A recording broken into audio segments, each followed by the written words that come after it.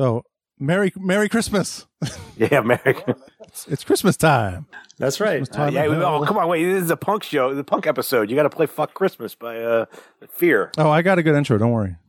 Oh, all right. You'll like it. I hope "Fuck It for Christmas" by Fear. Oh, I just heard from Joe, and his answer was "fuck." Oh, Christmas. yeah. Fuck Christmas. Well, I fucking forgot. He said. Of course. Yeah. Well, you called it. I'm going to say I kind of figured. Yeah. So, should we ask him where he is and if he's going to? Yeah, I'm asking him. Okay. Yeah, like where are you? Are you near a computer? He's probably at trivia night. I'm gonna fucking say, without doubt, he's at trivia night somewhere. I'll be like, no, I'm at trivia night. Well, okay. I guess we'll do this without you. Is he that big into trivia night? Oh yeah, I'm aware of. It's a big deal. it is a big deal. I'm not near home right now. Shit. Well, Well, we're not No. rescheduling this. It's way too important. all right. Well, there's been some stuff happening since we last recorded. Somewhere in time. News. You hear it first. Okay. There's a new Metallica song. Yes, there is. And they announced a new album. So 72 Seasons is the new album coming out in April of 2023. April, I don't remember what, 25th or something like that? Or no, I'm sure we can Google that very fast. Anyway, there's a new song called Lux Eterna. Keith, have you heard it? I actually have not. I I saw it and I could have listened to it numerous times, and I just Well, you're on a It was something podcast else. with two massive fans, so you're going to hear a little bit of it at least today. yeah, okay. So I'll play a little bit of it. April 14th.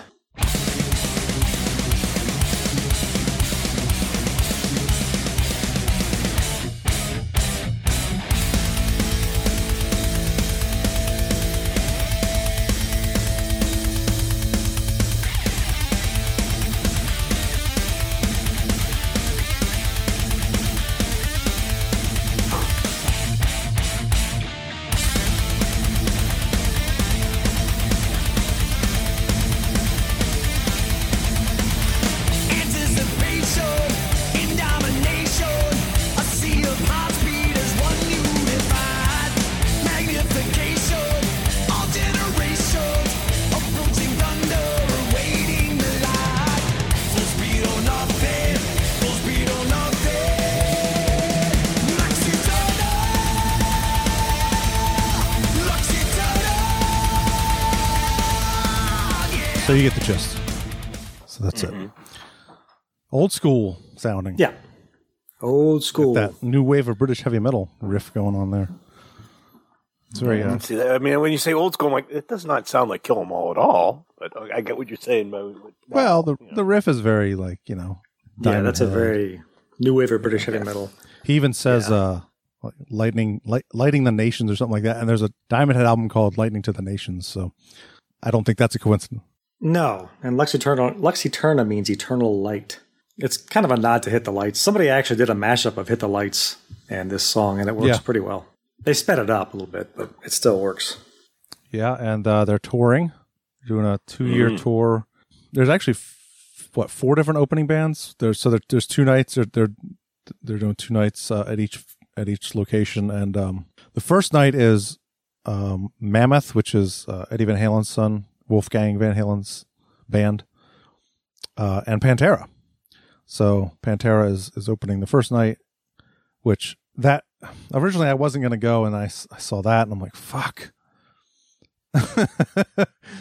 We talked about this on the Pantera episode about how they're doing the reunion, or whatever you want to call it. Not reunion. It's not a reunion. Yeah, you can't. It's not Pantera, but it is. Celebration. Yeah. They're touring as Pantera with 2 members that weren't in the band because. Well, not right now. Rex is. And that's right. Rex has COVID on the DL. So. Yeah, but still, I mean, that can dovetail into the next piece of news, which is the Pantera stuff. So there've been, I think, 3 or 4 shows at this point now. So Yeah, I think so. And which means obviously in the day and age we're in now, we get to hear it because people film every fucking thing at concerts. So there's been YouTube clips and there's been video, and I mean, I think we talked about it. We were all kind of worried about Phil's voice for this. Like, I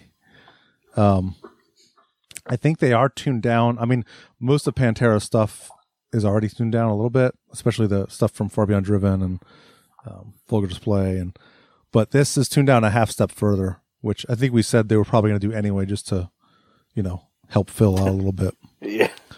But Yeah. but they sound pretty good. I pulled a clip from one of their shows, and this is them doing Strength Beyond Strength. I thought that was a good example of. That's a good Phil vocal song, so I pulled that. Oh, yeah. It's for Dimebag and Vince, man. Give it up. Every moment we share together, it's for them.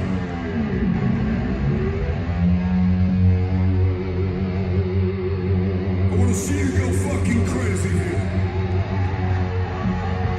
Do you understand me?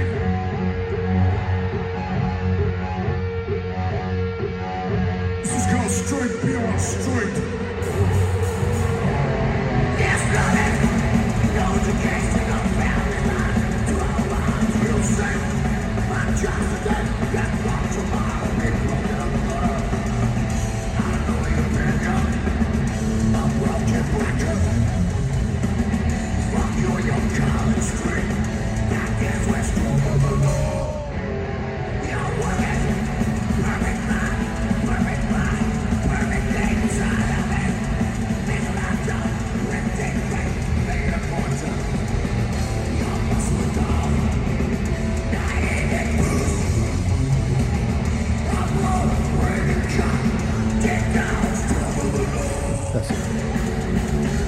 Sounds good. I think they sound good. I mean, Yeah.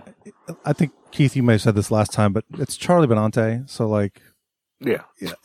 it's not going to be bad. He's not going to fuck things up. It's Yeah. one of the best drummers, if not No. the best metal drummer ever. So, I mean, I love Vinny, but I think Charlie's better than yeah. I think so. Yeah. I think Yes. Vinny had like some really, well, I was going to say he had innovative stuff, but so did Charlie. Charlie was doing blast beats before blast beats were even a thing. So, but like I said, it gets me excited to see them live again. So That's kind of what, when we were talking about going to see Metallica, originally I was like, no, I'm not going to that. It's too expensive. Fuck it. yeah, Not doing it. Then it was like, I heard these Pantera clips and I'm like, and they're playing, it's not till 2024, but it was like Pantera and Metallica. Pantera sounds pretty good live. yeah. Like, I thought maybe it'd be a disaster, but it's good. I was like, man, that's hard to turn And down. it's Metallica, and it's Metallica touring on their new album, which how many more times are we going to see them live? That's the other thing I keep telling myself. Yeah. a handful. Yeah. I mean, Every time possible. well, I missed the last one, there are some guys who missed the actually last do tour, that. so Yeah. but also That was, that's, and we saw them when we saw them in Pittsburgh, me and Pam, we saw them in Pittsburgh. Yeah. It was great. Just kick back at a stadium, but it was still cool. Just kick back, watch the show. It wasn't like, well, and that's what we're going to do this time because it's our cool. seats. Trust me, we didn't shell out the $500 to $600 for the two No. nights. We found seats. We're going to Boston. We found seats in the 300 section of Gillette Stadium.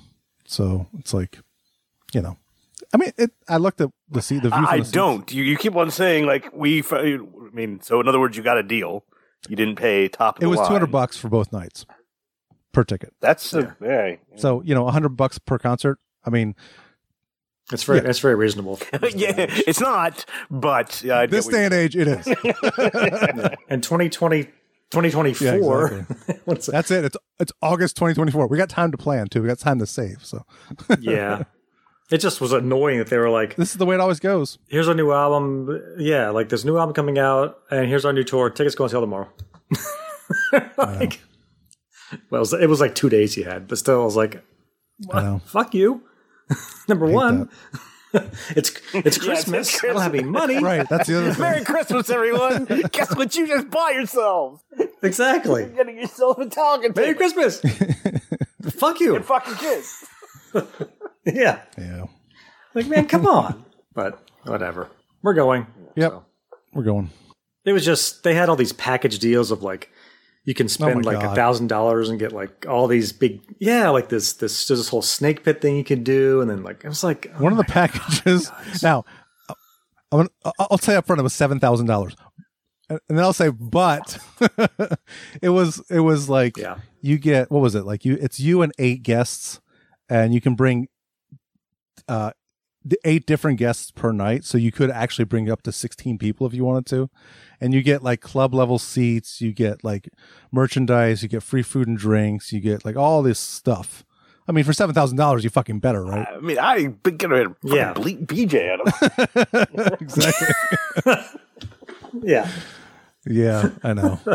It's a little ridiculous. And then the snake pit tickets were like absurdly expensive, and that's the thing. Like back in the day, you were fan club, you enter a lottery to win that stuff, and you pay the normal price you pay for a ticket, and then you get all this other stuff on top of that. But they don't do that these days. Time to change. That was 20 years ago. So Yeah, exactly. Yeah. back when they were making money off record sales, which they aren't anymore. So Yeah. anyway, I think that's all the news I had, unless you guys had something else. I don't think so. No. I think that was the big one. Okay, well, let's get it going with this episode.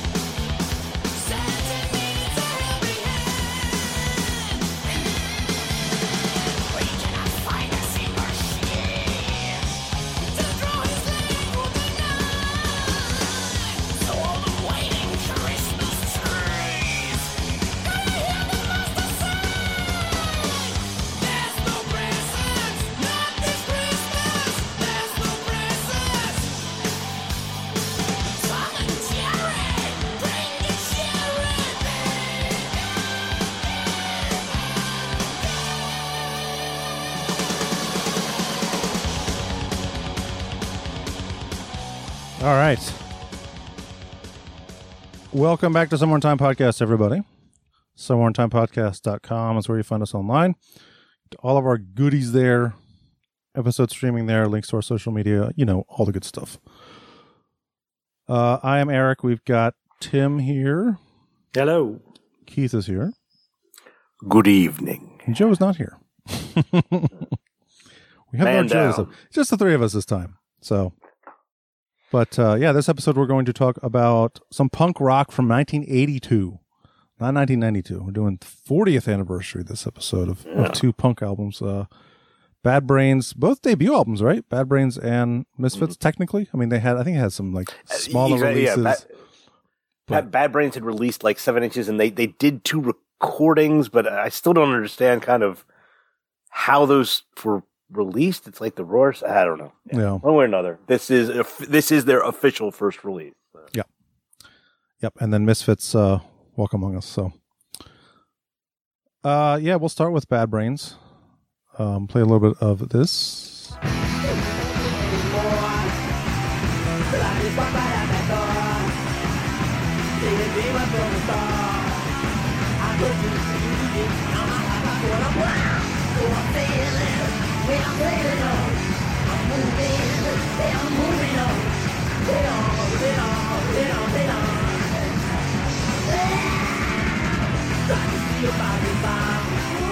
All right. So that is HR or Paul D. Hudson on vocals. Dr. No, or Gary Miller on guitar and backing vocals. Daryl Jennifer on bass and backing vocals, and Earl Hudson on drums. HR's younger brother. How about that? Yeah. Production by Jay Dubley. Sort of. Yeah. I mean, it's Pretty punk. rough. It's an 82 punk album. If Yeah. you're looking for good production, you're probably looking a little. Yeah, look elsewhere. Yeah, I don't think that's what people look for. I believe if I remember reading this correctly, it was done on a 4-track. Oh, really? I'd believe it. Yeah, that's not. I think we have practice to sound better than this. But yeah, So, okay. admittedly, I don't listen to the Bad Brains. This is the first time I've ever listened to a Bad Brains album in its entirety. Oh.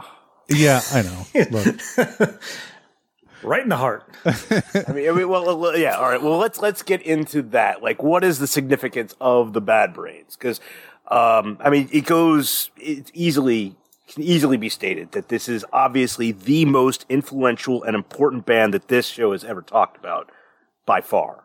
really? Easily. Oh, absolutely. Much more than We've talked about anything Black else. Sabbath. no. I'm trying to take a dig at Metallica, and you guys won't even bite. No, I'm not taking the bait. I'm like, But he's wrong. I mean, but one way or another, I mean, Bad Brains, flat out has been heralded as. I mean, because it's not just let's face it. When you look at say Black Sabbath, I mean, they influenced the entirety of heavy metal. I mean, the genre pretty much was created by that. But how far does their reach go outside of metal? I mean, I don't know. Bad Brains, I mean, they have influenced everything from, Beastie Boys to, I mean, Well, you go through all of the whole grunge scene, like pretty much Bad from Brains. punk, from metal, from hardcore into virtually like all other popular forms of music. well, I think that when you listen to the album, it's a little clear why that is, because you have hardcore, punk, reggae, almost some ska sounding stuff in there. Like it runs the gamut, man. It's like, it's not just just as punk, and that like Well, I mean, the funniest thing about this band is, this band was formed in around 1977, and HR was not their original lead singer. Sid McRae was the original lead singer, and they were a fusion band. They're trying to be like Weather Report, Maharishnu Orchestra kind of style shit, and it's just like Chick Corea. It's like, what? Huh? And one way or another, they all of a sudden they heard the Ramones, and things changed, and they took kind of. I mean, that's the one thing. Like, all these guys are I mean, not HR, but the rest of them are pretty damn good musicians. They're not. I mean, let's face it. They're not Chick Corea. They definitely are not John McLaughlin. I'm now going to just start rattling off jazz names that you guys are just going to be staring dead back at me. you can say anything right now. We're not going to. Yeah, Exactly. yeah, man, you're right. Yeah, Jaco Pastorius. I've heard that name. Yeah. But one way or another, I mean, that's the whole thing. Like, these guys actually started doing like this jazz thing, and then they, started hearing what was going on, in punk rock, and changed their thing. In our interview we had with Tommy Victor, from Prong, however long ago that was, he mentioned that, Bad Brains started hardcore. The biggest thing, about these guys is their I mean, that's the whole thing. Like, this album came out in 1982. Yes. This band started in like 77, 78. So these songs were not brand new. They had been doing this shit for, 4 years. So it's a matter of their addition of the speed. Like, they really added in a lot more quickness that kind of affected, especially from the early days in the DC scene.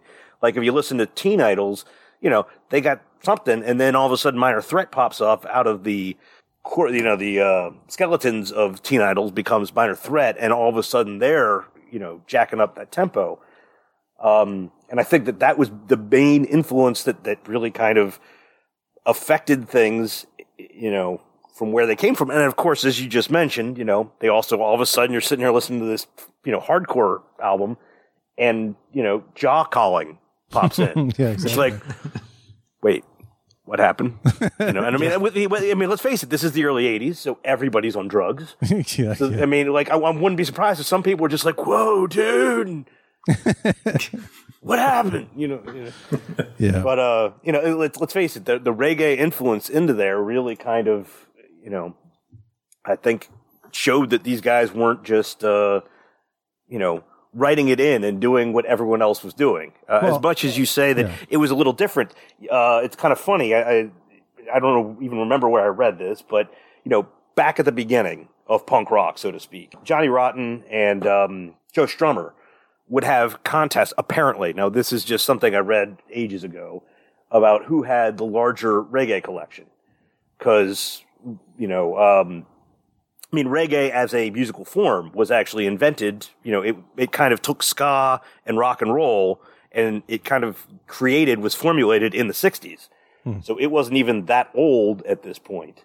But it was ska back from the 50s, I guess, that really kind of generated the working class kind of skinhead movement that ended up leading from mods and into punks. Along British coastal towns, kind of in the shipping centers. That's kind of how the skinhead movement came to be, but from ska. So one way or another, the transition into reggae was pretty simplistic and easy for all of these, punk rockers. And then all of a sudden you have, this band from DC that's actually flat out playing reggae as part of the set. Yeah. Well, I mean, and that's the thing. Without this band, I mean, there would be no 311 without this band. There'd be no Fishbone without this band. Like, those bands are like, they're doing basically, I mean, 311's not hardcore, obviously. No. But, yeah, I mean, and Fishbone, I mean, are they ska? I mean, are they, Right. Fishbone's a band that I really don't think defies any kind of definition. They do everything, and it's all part of their shit, but one way or another. clearly influenced by Oh, yeah. Bad Brains. Like, I mean, it's not the same, but you can tell they took some influence from it, Like, and these, you see bands, I mean, I'll talk about this a little later when we get to the tracks, but how many different types of bands cover Bad Brains? Like, 311 covers them, Stone Sour covers them, Wrong covers them, A Living Color. Like, there's the whole wide range of different genres of music that cover this band that just shows, like, how unique they really were. Yeah. So, yeah, I mean, that's the thing. Like I said at the beginning, I didn't really listen to Bad Brains. I don't listen to Bad Brains. And now I'm not going to say I'm a fan, but I recognize their influence and I recognize their uniqueness. We'll grade the album as we always do, and you'll see my. Well, you'll see how that goes. Yeah, I mean, there's elements of them that I like, but there's elements that just I really don't like. And I think that's true with a lot of punk rock and hardcore. Like, I just didn't grow up on it, so it's not my thing. Mostly, I mean, it's funny you mentioned that. For me, I mean, let's face it, Bad Brains is originally from DC. By the time this album came out, they had moved to New York because, as the song relates, banned in DC, they weren't allowed to play any of the major venues. Literally, were banned in DC. So they moved to New York. But that's the whole thing. Like, for me, getting into punk rock, like Minor Threat was the first band that really kind of changed everything for me. I heard that and was just like, fuck, yes. I mean, and I heard Bad Brains, but you just never got around to buying it. I think I've said this millions of times about so many other metal albums that were out there, but Bad Brains, I just never ended up in my hands. And then it was, I was a sophomore in college, and I, asked for some Bad Brains for probably Christmas. And of course, my family did what they normally always do, and they went out and they got me a Bad Brains record. They got me God of Love, and that is the brand new one that had just come out, and it's not as good as this. I mean, not to say that you guys think that this is any good, but one way or another, it's one of those albums that I ended up selling to a used place. I've since repurchased it, but one way or another, it's like. My parents, every time I ask for huge seminal band that, I want to get the real shit that started it all, and they get me the brand new album. It's like, hey, I want some Iron Maiden, and they get me Dance with Death or something. Virtual X. Oh, fuck you, Mom and Dad. The only Bad Brains song that I really knew was Soulcraft, because that's the only song I've ever played on Headbangers Ball. Yeah. And that's on That's on an '89 album, which we could have talked about that album. But we could have. You guys don't know Sailing On, Attitude, Band of DC? Yeah, Sailing On, of course. Yeah, of course. Fearless Vampire Killers, Pay to Come, Right Brigade. Big Takeover, I'd heard. A Big Take. Oh, yeah. Yeah. Man. No, I knew Sailing On from this album. That's pretty much it. No, Leaving Babylon. That's right. Leaving Babylon. I only knew that because 311 covered it on one of their albums. Yeah. Well, I mean, that, I guess, kind of brings up, my old roommate. Well, one day, I was living in Falls Church, Virginia, for anyone not from the area. That's kind of like inside the DC Beltway. But I was living in this house with two of my friends, and we had virtually like 6 bands practicing at this house at the time. So yeah, we got evicted. But one way or another, I got home, from work one day, and I, was in my room, and a band starts playing. I'm just like, all right, and I could swear they were playing. It was either Fearless Vampire Killer. No, it was The Big Takeover. Yeah. So all of a sudden I hear that, and I'm like, motherfucker. Somebody has got their HR impression down pat. It's like, damn. So, later in the evening, I go out for a cigarette, and my roommate Dave is sitting on the couch, just like, with this shit-eating grin on his face. And I'm like, hey. He's just like, hey, did you hear that? I'm like, yes, it was a band practice. It's like the 4th one we've had this week. And he's just like, yeah, but did you hear we were playing? I'm like, yeah, I heard a couple Bad Brains tunes. Just like, what'd you think? I'm like, they were Bad Brains tunes. They sounded fantastic, but what? Just like, whoa, what? How did? And he just keeps on like gunning me, going like, what? What are you talking about? Just like, what'd you think about the vocals? I'm like, well, somebody was freaking nailing HR down there, and he's like, yeah, because it was HR. HR was practicing in your basement. I'm like, what the fuck? God damn it! So in other words, I had HR practicing in my basement, and you didn't bother mentioning that to me because I was in my bedroom just sitting there. Of course, you guys can probably guess what I was doing. Smoking weed? World of Warcraft. Oh, yeah. So instead of being in my basement, being cool punk rock guy watching HR play in my basement, I was upstairs playing World of Warcraft. Oh, well, shit. There's my yeah. So. HR has practiced in my basement a couple times. It was HR, the band, of which he is the lead singer of, but they played a couple Bad Brains songs in my basement. So I figured I should mention that story. Yeah, that's amazing. It's pretty cool. But one way or another, like the track listing on this thing, I mean, for the DC punk scene, these are the absolute Bad Brains classics. I mean, of course, the stuff on Right Brigade. There's a lot of solid content that this band has produced, but for me, Attitude and Sailing On, I think might be my 2 favorites. They're just the crazy thing about this band that it's kind of absurd. It's just like, all right, the band's name came from the book called Success Through a Positive Mental Attitude by Napoleon Hill. And Napoleon Hill was this author that did self-help books like in the 40s and 50s. It turns out he was a flat-out con man.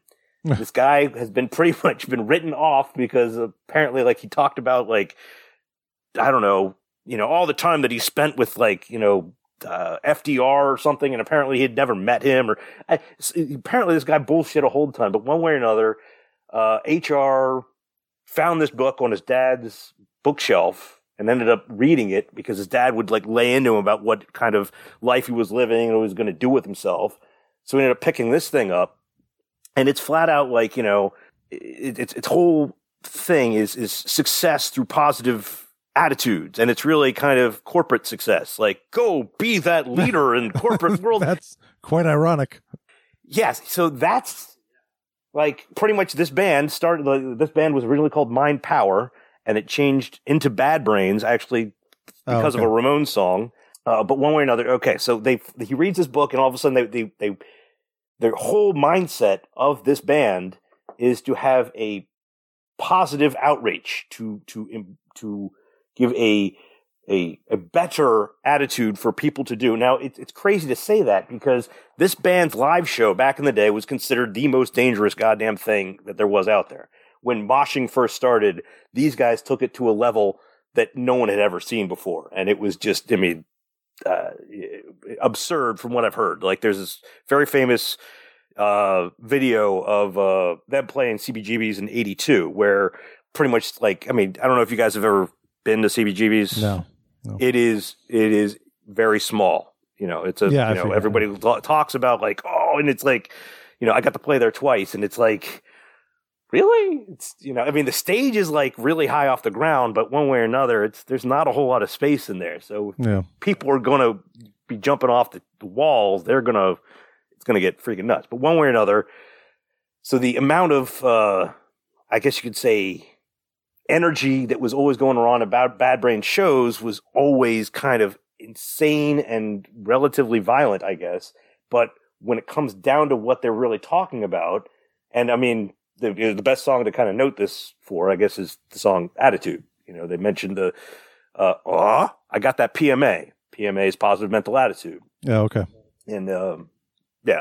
So one way or another, the big thing that HR was really trying to kind of roll out there was a positive, you know, expression to get the kids motivated and to be successful young people. And it's absurd. It's just you say that and you're like, wait a minute, that band? You know. Well, we I got that PMA. We haven't talked about the album cover yet. I mean, it's pretty self-explanatory. I mean, they could have called the album Band in DC, really. Yeah, if they wanted to. Yeah. This album is referred to as the Yellow Tape. Yeah, I album. saw that. Yeah, or Attitude, the ROIR sessions. It's the Roar session. Roar sessions, whatever that is. I kind of like the album cover. Yeah, it's cool. Yeah. I mean, and you see that everywhere. Like if you see some dude in a band with a Bad Brains shirt on, it's usually that album cover. Yeah. Or if like there's a poster in the background somewhere, it's usually that image. Yeah. It's pretty iconic for them. Yeah. Oh, it's a cool album cover. I mean, yes, it is a cool album cover. I don't know. I guess most of their album artwork is actually pretty good. Yeah, I was gonna say if you think about Bad Brains and like what other album do you think of? You know, album cover anyway. No. Right. This one? Yeah, right. Into the Future is cool. I mean, God of Love is at least Let me look. colorful. I guess I'm not familiar. Eye Against Eye, I've seen that before. And I remember that. I do know that song too, actually. Oh, yeah, I guess. Yeah, well, that's because Soul to Zero did it. Ah, okay. Yeah. See, it's always the cover song. Yeah, I know it because like, of the exactly. This band has been covered by virtually everyone. So. Man, they have an album in 2012. I had no idea. Oh, yeah, these album covers I'm not familiar with, except for this. Well, it's Alive at Fillmore, which is basically the same album cover as this one. Yeah. Black Dots. God of Love. Okay. I've never seen that before. I mean, they're cool. Oh, I've seen this one. The Youth Are Getting Restless. I've seen that album cover. I think I had that CD at one point. Or tape or something. Yeah. Well, speaking of that, I mean, this album was first released only on cassette. So. Right, because Yellow Tape. Oh, I didn't know that. Yeah. Much like the Instinct demo. Yes. Correct. And it's the same influence, you know. I mean, of course. DC-based band. Yeah, so much reggae, you know. Yeah. Oh, yeah. Loads of it. Doing like reggaeton beats. Yeah. Everything. That breakdown and You Changed Everything, right? Oh, yeah. What are you talking about? All right, well, should we get into... Whoa, the tracks. Yeah, or the production? Well, do we need to talk about production? The only thing I would say about the production is the vocals are like totally reverbed out. Like it's... Oh, yeah. You know, it's just like, are you in a bathroom somewhere in DC recording these vocals? Because it's like... It's also got some effect on it, too, a little bit. In some songs, anyway. Yeah. It's funny you mentioned that, Lo. Did either of you guys see the Weird Al movie? Yeah, I did watch it. No. Okay, because you should. It's You absolutely- hilarious. Actually. It's basically fantastic. a sequel to UHF, if you think about it. Oh, really? I mean, the way they do it, it's it's because it's a parody. And it's not obviously it's not Weird It's Al's real life, man. Well, That's yeah. how it went down. What were you going to say? One about way or the- another, I mean, the big thing about it is a number of the aspects of it they kept real. Like take for instance, when they recorded the first song, Babylona. Yeah. It was done in a bathroom. Oh, okay. It was literally done. Really? They recorded that in a bathroom at like a bus depot, and that literally that actually happened. That's funny. He got his first accordion from a door-to-door accordion salesman. That actually happened. That's hilarious. But one way or another, awesome. So yes, his first thing was recorded in a bathroom, and this sounds like this was recorded in a bathroom. It's a bit of a detractor. I mean, I understand what's going on here. Nevertheless, It's kind of rough. None of these bands had money. I know. And all the money they did have, they were not spending it on production. They were spending it on various recreational activities. Yeah. I absolutely understand. And I'm not, what are you going to do? Yeah. That's what happened back then. So, well, do we need to go track by track, or we want to just call out some highlights? I mean, let's face it. Sailing On. I mean, you already. I think started that was my playing that favorite one. too. Actually, I think that I like that's Eye really a lot. I liked Super Touch. Yeah, Shit Fit. Shit Fit. Yeah, that was really good. Play. I don't need it because I think that. I feel like that's their fastest song. That is fucking fast. I like that. That riff is crazy. Yeah. That's like speed metal. Oh yeah. Yeah.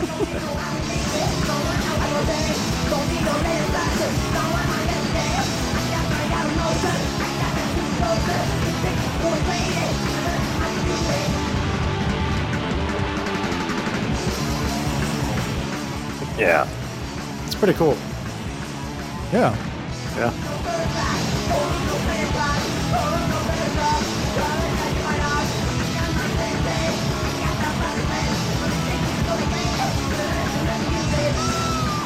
Guitar solo. Yeah.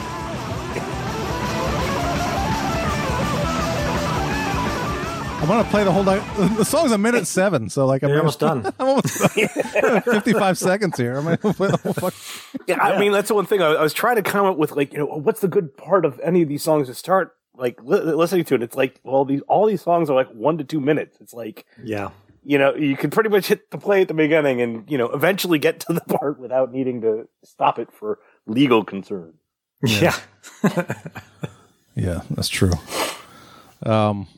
Well, play Attitude. Start at 12 seconds.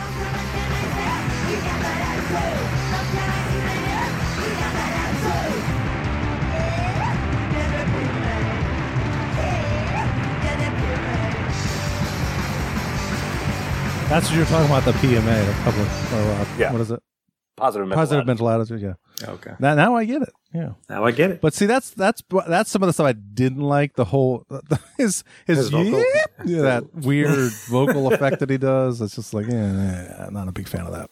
I like it more now than I did 30 years ago because I remember our friend Jeff was way into Red Brains, and he would play them, and I'd be like, nope. Just didn't like it. But now, actually, yes. It's not bad. I agree with that. I totally, it's a totally different mindset now. And like, I can hear things differently. And it's interesting that you come back to it this many years later and you're like, okay. Well, another big thing about these guys specifically, because it does not, another thing, I read, I guess yesterday maybe, but there was something came out in one of those metal things where Iron Maiden commented about, or Bruce commented about Johnny Rotten and punk rock. And, I think I saw. We all, let's face it, it's Iron Maiden talking about punk rock. It's not going to be positive, but he goes off about how garbage punk rock is because these guys didn't know what the hell they were playing. They didn't know how to play their instruments, and voila. And that's the big thing with that's very true for a lot of punk bands, especially in the earlier days. People would just show up and whichever, three guitar players were standing there, none of which had any talent, and be like, oh, you're the bass player because you're the last one. And half the time the guitars were out of tune and they didn't even care. But there were, on occasion, like, say, Bad Brains, a band that had some fucking, musicianship behind them. Well, that riff in Don't Need It that's complicated, man. That's not easy stuff. Exactly, but that's the other band I think that is true to that is Fear, and this being the Christmas episode, you should definitely pull out Fuck Christmas. But they're just some guys that just fucking they were there that this band started off as a fusion band, heard punk, and were like, let's do that, and took their talent and created other stuff. So as much as like back in the day, we probably heard this, and you probably heard the production ruined any kind of mindset as to what these guys were actually doing. A big part of it, it sounds like hot garbage. Nope. Yeah. Well, we play a little bit of Band in DC. Actually, some bass guitar. Yeah. There's a guitar solo in this song too. I was shocked. Here, I'm gonna actually fast forward to that part. Oh.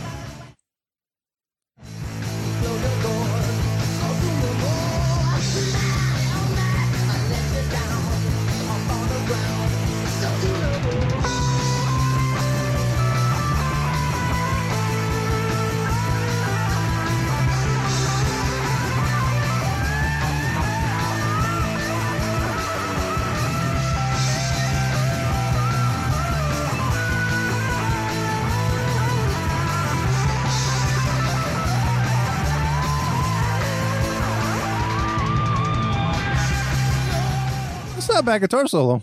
I mean, it's I like different it's different for typical punk rock. You know, it started off kind of melodic. Actually, Yeah. it's actually got a melody, which most punk rock guitar solos don't have. Most punk rock songs don't have guitar solos. Yeah, exactly. Yeah, it's like punk rock guitar solo that doesn't exist. They don't. Yeah. Yeah. I wonder why they even had. That's kind of interesting that they even had guitar solos. You wouldn't think they would even lobby to do that. Like the guitar player's like, I want to do a solo in this song. And you're like, you have 2 minutes in this song. You want to take up 30 seconds of those 2 minutes to do a guitar solo. What if you had to like convince them? Like, no, really, I want to do it. Well, I mean, no, but that's the whole thing. I mean, you got to realize, this band is composed of two brothers, and the other two guys, they all had known each other for. I don't know the total history of the band, but there was, these guys were flat out, a good unit. There was no like, hey, I want to do a guitar solo. He probably just started doing a guitar solo, and they were like, oh, cool, all right. There wasn't any argumentation, between, what these guys were doing. I mean, as time went on, I believe, as the 80s expired and they kind of moved in. I mean, you guys probably aren't aware of this, but, HR, left the band for a while, and there was, I guess, Earl also left for a while. I think Mackie from Cro-Mags took over on drums, and Chuck Gromley from Faith No More, not Faith No More. Chuck Mosley. Faith No More, yeah, Chuck Mosley. Yes, from Faith No More. He ended up doing vocals. I can see that. That kind of, that makes sense. Yeah, it's kind of a fit. Yeah. Another band that was probably highly influenced by Bad Brains. Oh, I'm sure, yeah. Faith No More, especially early on. Uh-huh. Yeah. Jock Calling, we should play some of that just because that's the first moment play a you're little, like, play a little reggae. you're like, wait a minute, what? What's going on here? Yeah. This is like, yeah.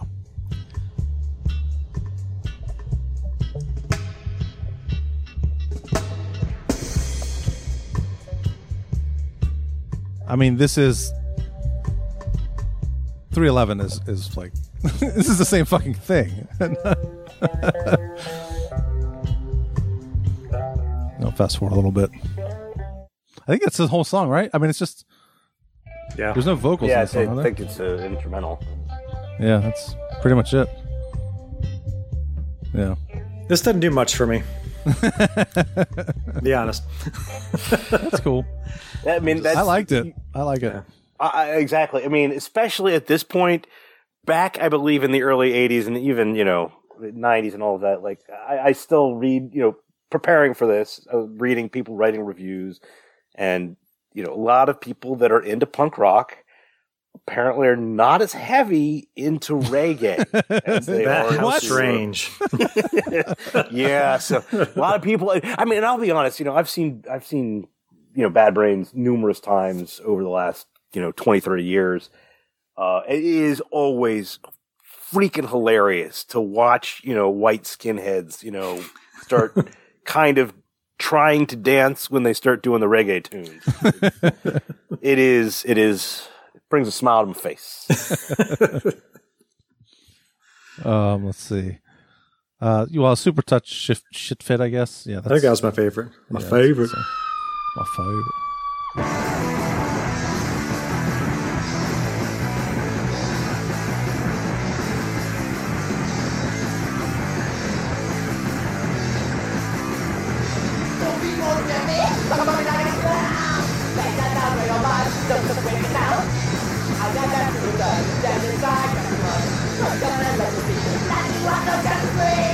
gonna fast forward to 57 seconds because you got the hardcore breakdown. Yeah, the breakdown. That's the best part. Yeah, it's heavy. That's heavy. Daddy, it gets too heavy.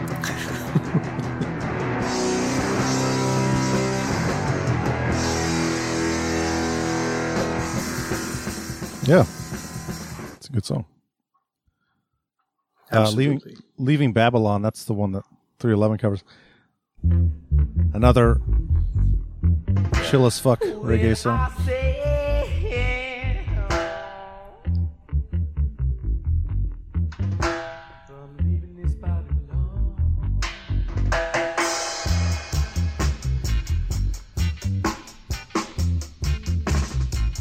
I will say 311 was pretty true to the original. I'll play a little bit of theirs.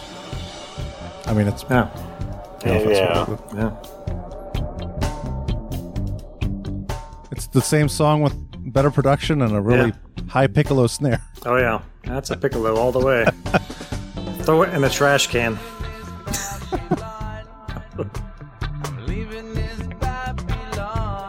And not HR on vocals. No.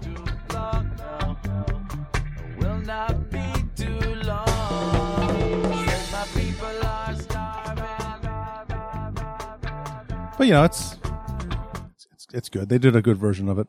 I actually saw them live about probably 10 years ago at Jiffy Lube in, well, I was going to say in D.C., but it's actually in It's nowhere close Bristow, Virginia. Yeah.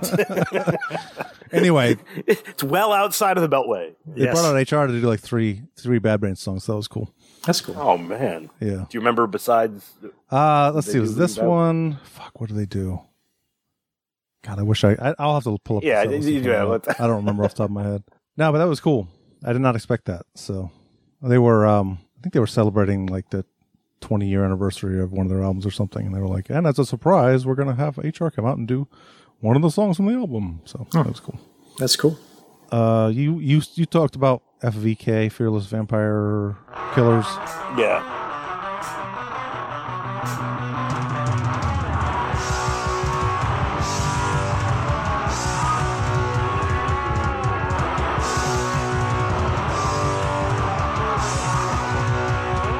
That opening riff reminds you of something. Yeah.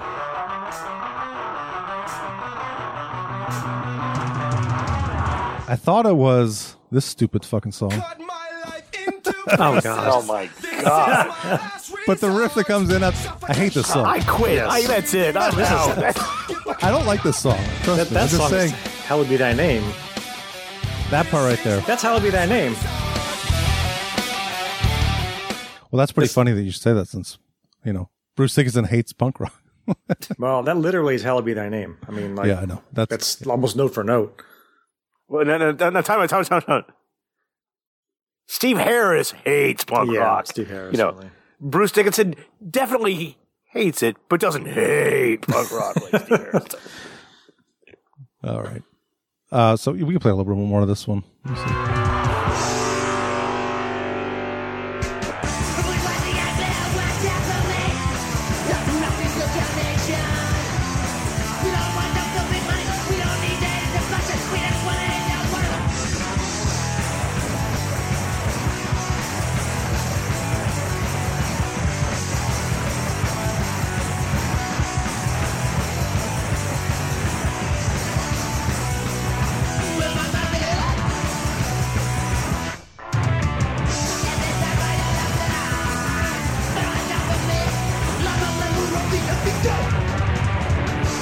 I'm a member of the FVK. I like the song I a lot. I thought the riff in the song was a little more metal-y.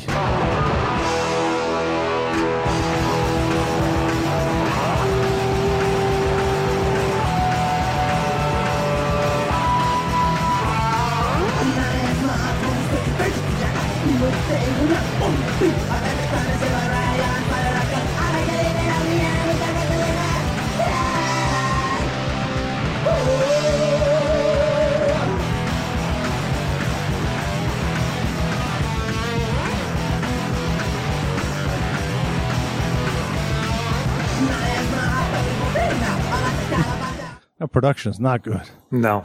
I swear I've heard a bunch of these songs just like seeing bands live, especially like opening bands, just covering Bad Brains songs. So I'm like, I've heard this. Not by them, but I've heard it. Right. I'm sure it's the case. Yeah. I mean, that's the whole thing. Like Big Takeover, Pay to Come, Right Brigade. I mean, those three. I mean, Fearless Vampire. I mean, yes, this entire album is just repeatedly covered by everyone. It seems like is Big Takeover, is that the one the Beastie Boys sampled, the opening riff? Yeah, I was about to say that. That Super Touch Shit Fit is in a Beastie Boys song, but we didn't talk about it. But definitely at 35 seconds of the song, it definitely is part of a Beastie Boys. It's part of "Pass the Mic" by Beastie Boys. I would be. Yeah, exactly. This right here. Yeah. Yeah, that right there. That's I was like, definitely. I was playing the album. I was like, I've heard that before. What is that? Oh, duh, that's Beastie Boys. Yeah, Beastie Boys did that. Yeah. They happen to be very big fans of that. Yeah, you don't say. Yeah. Yeah, this song's good though.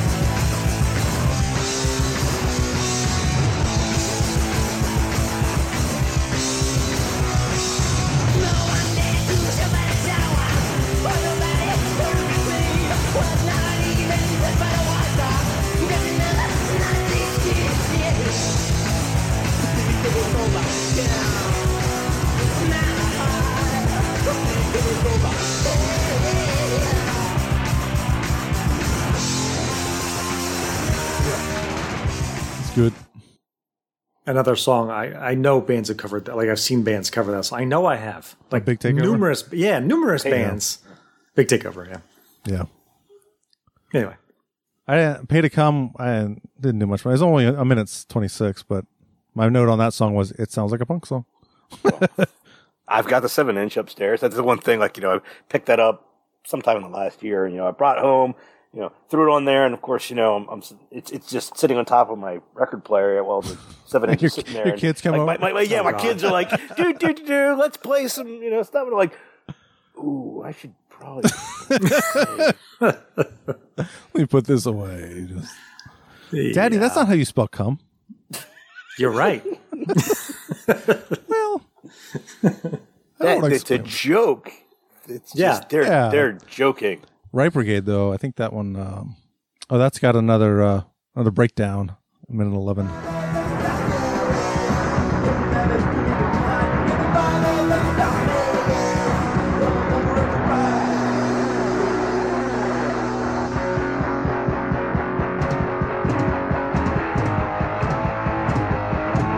Love that riff.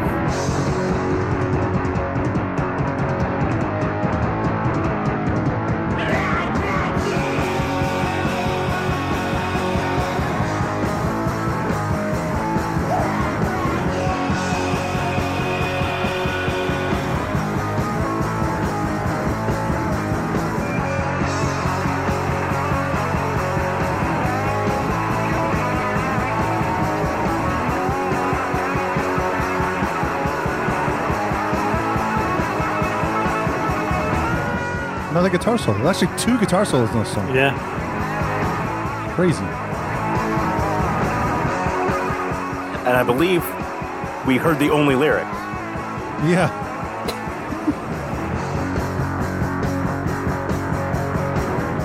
Yeah. That's pretty much the whole song at that point. So. Let's see. I love whatever. Yeah. That song was very boring to me.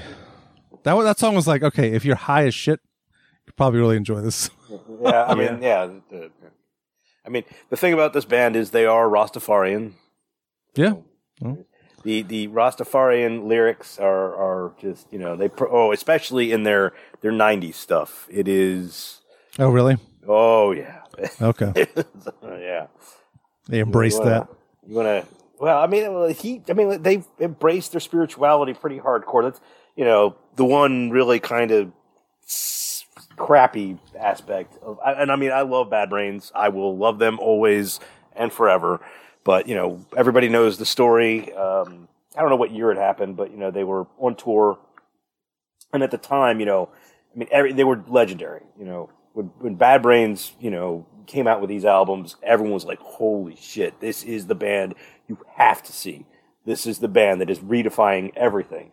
Well, they pull into Austin, Texas, and you figure, Texas, all right. Well, they're playing a show, God, I forget the name of the venue, but they're playing with the Big Boys, and I think the Dicks were on the show. Now, obviously, this heavy metal show that we're doing here probably has no idea who the Dicks and the Big Boys and MDC are. No. These are the bands that, for the most part, created what's called queercore. Bands that are, have one or at least some members that are homosexual, and they absolutely love singing about it. And the lead singer of the Dicks, God, what's his name? Or her name, probably. But would always dress in drag at a lot of their shows. Well, one way or another, the Big Boys, would do the same thing. Well, Bad Brains were not cool with that kind of thing. They pull into town and they, meet up. They're going to be crashing at, someone's house. Who knows? All of a sudden they realize that, they're around a lot of homosexual men and problems occur, And apparently HR at one time was like, just, we're in Babylon. And it's like, well, no, you're in Austin, Texas. You find a figure like, how of all places did this happen in Texas? But it did. Yeah. But one way or another, there's been a lot of negative comments. There's a song that was on. I love this band, and I can't believe I can't remember the goddamn song. But where they kind of reference, there was a certain STD that was pretty famous during the 80s that, they make a comment about something along those lines. And, when they re-released that album, they just re-released, and that song isn't on it anymore. Well, so I think a lot of that happens these they've days, grown as men and as human beings since then. So it's kind of nice to know that as well. But, So back in the 80s, let's face it, things were a lot different than they were, than they are right now. Yeah. I did run into the just to get back to what I was saying earlier when we were starting this conversation about this band. This is from Finding Joseph I, the biography of HR by Howie Abrams and James Lathos. Pretty much HR described their band's abiding ideology as a swirl of tenacious self-improvement and wishful clairvoyance. Wow. And the quote is, I think the philosophy was to have something positive to say, have some kind of prophetic message that would prove to people that we could do something better. And it's so mind-blowing that, that really is what the Bad Brains was about, was trying to get the kids who were literally killing each other during their sets, and, everyone was high on who knows what. And, but their real game plan was that positivity. Yeah. Yeah. The irony. Yes. The last two songs on this Beautiful album, irony. I don't know if we need to talk about. Intro is like, 15 seconds, and that's it, and it's nothing special. It's there's an untitled bonus track, which I don't think was on the original album anyway, so. Which is. Yeah, and it actually literally is untitled. Yeah. The only note on that song I have is it fades out like really super quickly, like in the middle of the song. It's weird. It's like, wait, what? It's over? Yeah. What happened? Yeah. We get together like birds on one feather. No matter what your color, no matter what your creed, we are going to praise that. Jama when me say me got to love Baba Rasta. Mama when me say Yeah, that's all. What the hell Yeah, happened? it's over. It feels like there's another minute of the song. It's over. There probably is. They're like, nah, it's just done now. Well, if there's one more thing to say, that's the thing. Like, HR, I'm not, friends with him or anything, but I've actually hung out with him a few times and stuff like that. He's an oddball. He is definitely a little weird. But my favorite story, pretty much, Guy Pablo Fiasco, used to run this thing on, I think it was Monday nights at this bar in downtown DC in Adams Morgan called Chief Ike's. It was just, an open mic night where anybody could just, if you just wanted to, just show up, bring your whatever instrument you wanted to. There was always, trumpets, horns, whatever, and they'd bring a back line. So if you brought whatever you wanted, you could just plug in and play.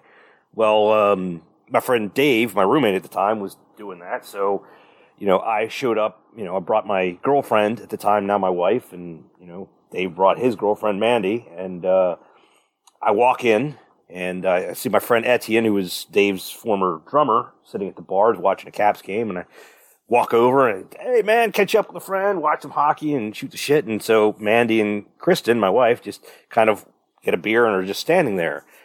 And HR walks in and recognizes Mandy and walks over, and it's just like, the peace and love of Jah be with all of you in your souls. I mean, that's, I hate to make it sound weird, but that is really HR when it comes to kind of when he's in a good mood. He's very vocal and very friendly, the most friendly guy ever. And it's so friendly, it's kind of weird because he's also very vocal about it. He just walks up to, Kristen, my wife, and this other friend of ours, and just like, oh, the peace and love of Jah be with your souls and always and forever. The peace to be with you. And they're like, hi, HR.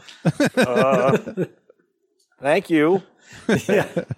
But one way or another, so I eventually turn around and witness what's happening, and I'm just like pretty much laughing my ass off at people that really don't know who they're talking to. Well, should we grade this album? I think my grade might be surprising.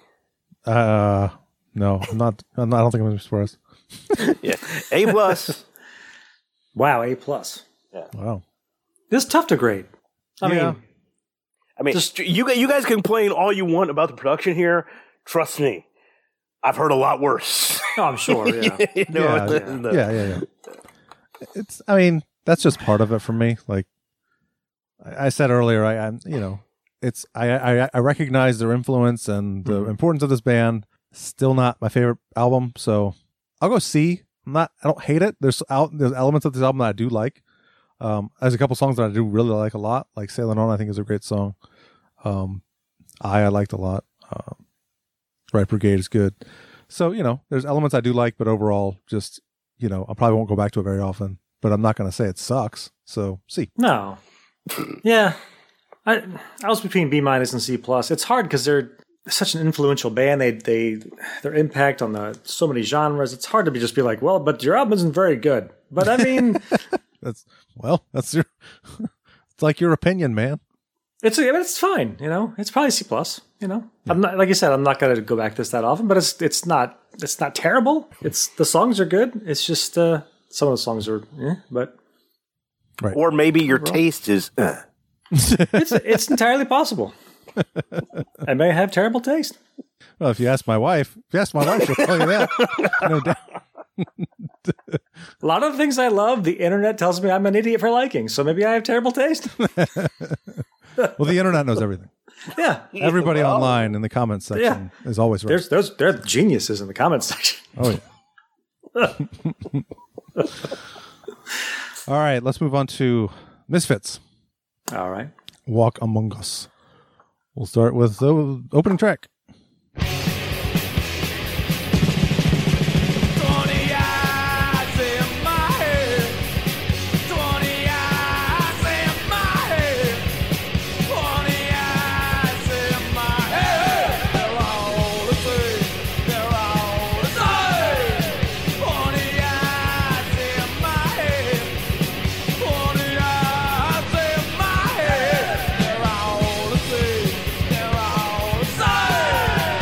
It out there.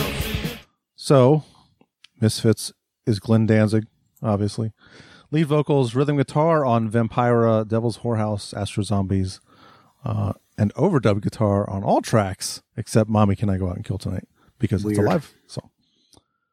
That's very Danzig-y that he would do that. Yeah, it is. That wasn't good enough. Also, drums on Brain Eaters, apparently. Why? Jerry Only on bass and backing vocals. Doyle Wolfgang von Frankenstein, or Paul Caiafa. How do you say that again? Sure. How do you spell it? CAIAFA. I don't know. Kaifa? It could be just about anything. It's Italian name. It's Doyle. Lead guitar and backing vocals on Hate Breeders, Vampira, Devil's Whorehouse, 20 Eyes, I Journey to the Martian, and Night of the Living Dead. And Arthur Googie on drums. Okay. I bet that's his real name. Googie. Sure. Actually, I think it might be. I mean, how else? I mean, Googie. You don't come up with Googie for, Googie. Interesting last name. Oh, and the production. Another album that sounds awesome. Oh, yeah. Sounds so good. The punk musicians did not have money. I know. Well, especially their first album. Yeah. Mike Taylor production. Also produced by Misfits and Pat Burnett, apparently. So, yeah, the production's about what you expect from a punk album. We already talked about this. But, I mean, if we want to talk about production, I will say the mix is pretty awful overall. Oh, yeah. Like, the drums are way too loud. The vocals are too loud. There's no bass guitar. Like, I don't even know how you can classify bass on this album. There's like one song where you can hear a little bit of bass, and that's it. Yeah. The guitar tone is, oh, buddy. Ooh, yeah. Oh. Yeah, not good. But, we shouldn't complain too much. We knew what we were getting into. No. They are who we thought they were. Yeah. No, but I love this album. This is, admittedly, I think we've already talked about this, but we were into Danzig first, so we don't really know. Of course. We knew Misfits because of Metallica. We knew, like, Last Caress, we knew that was a Misfits cover. Yeah. We knew the Misfits skull was part Cliff's of tattoo. So, but I did go back and get into this band later on, and I love this band. So, I mean, I'm kind of the opposite. Like the first Misfits song I ever heard was, of course, Metallica's cover, and then I heard the original. I'm like, wow, Metallica really did a better job on. Yeah. And then I started listening, and that's the whole thing. Like, I've never been a fan of Danzig. I just, it's just too much trying to be Elvis, and and one way or another, like I that's the thing. Like, I do prefer his vocals here to his solo stuff, just because it's not as Elvis as it is in the metal days. But I mean, it's some of these songs. Like, the weirdest thing to admit is my favorite Misfits album is American Psycho with Adam Graves. It didn't have Glenn Danzig on it. Yeah, exactly. That's the one. Yeah. But, and that is actually a good album. Like, exactly, it is. People don't put it that album, but it is a good album. They didn't have many good albums without Danzig, in my opinion, but that one is pretty good, actually. Yeah. I've never even heard it. I own it on CD, actually. No, it's good. You should check it out. Yeah, you should. Yeah, seriously, it is. Okay. But I mean, that's another thing about this band. It's just like, let's face it, their lyrics, all they are about, like, really, really bad horror movies from the 50s. Yeah. These movies are freaking horrible. Like, how the hell did they even know these movies existed? Because these movies suck. Yeah. It's like if Ed Wood was in a punk band, basically. Yeah. That's true. But yeah, I mean, well, that we can talk about the album cover, because that dovetails into what the album cover is. The album cover is it features flying saucers from the 1956 film Earth versus the Flying Saucers, as well as the rat bat spider creature from the 1959 film The Angry Red Planet, which, if you look at that thing, it looks like a lion or something. It looks like a lion with wings.